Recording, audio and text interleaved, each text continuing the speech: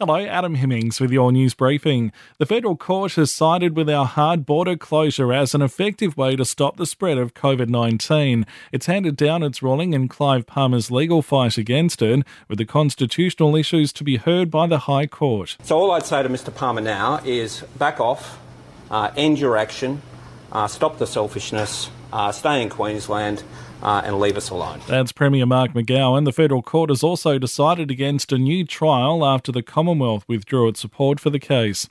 Police are investigating a terrifying attack in Golden Bay. A man wearing a balaclava and armed with a knife sexually assaulted a woman between 12:30 and 1:30 on Sunday morning after breaking into the property on Thunderlara Drive. Police are keen to see CCTV or dashcam footage from the area.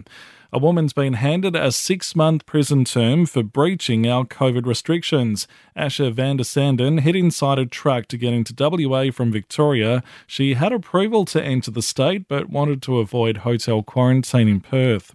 Qantas could be about to shed nearly 2,500 jobs as it considers outsourcing its ground operations, including baggage handling. It may impact positions at major airports, including Perth. Michael Caine from the Transport Workers Union says it's devastating. In another ambush, 2,400 workers, 2,400 families are having to consider their futures. In sport, West Coast is about to re-enter the hub on the Gold Coast. Elliot Yeo has been a no-show for today's flight, with injury set to keep him on the sidelines for a couple of weeks.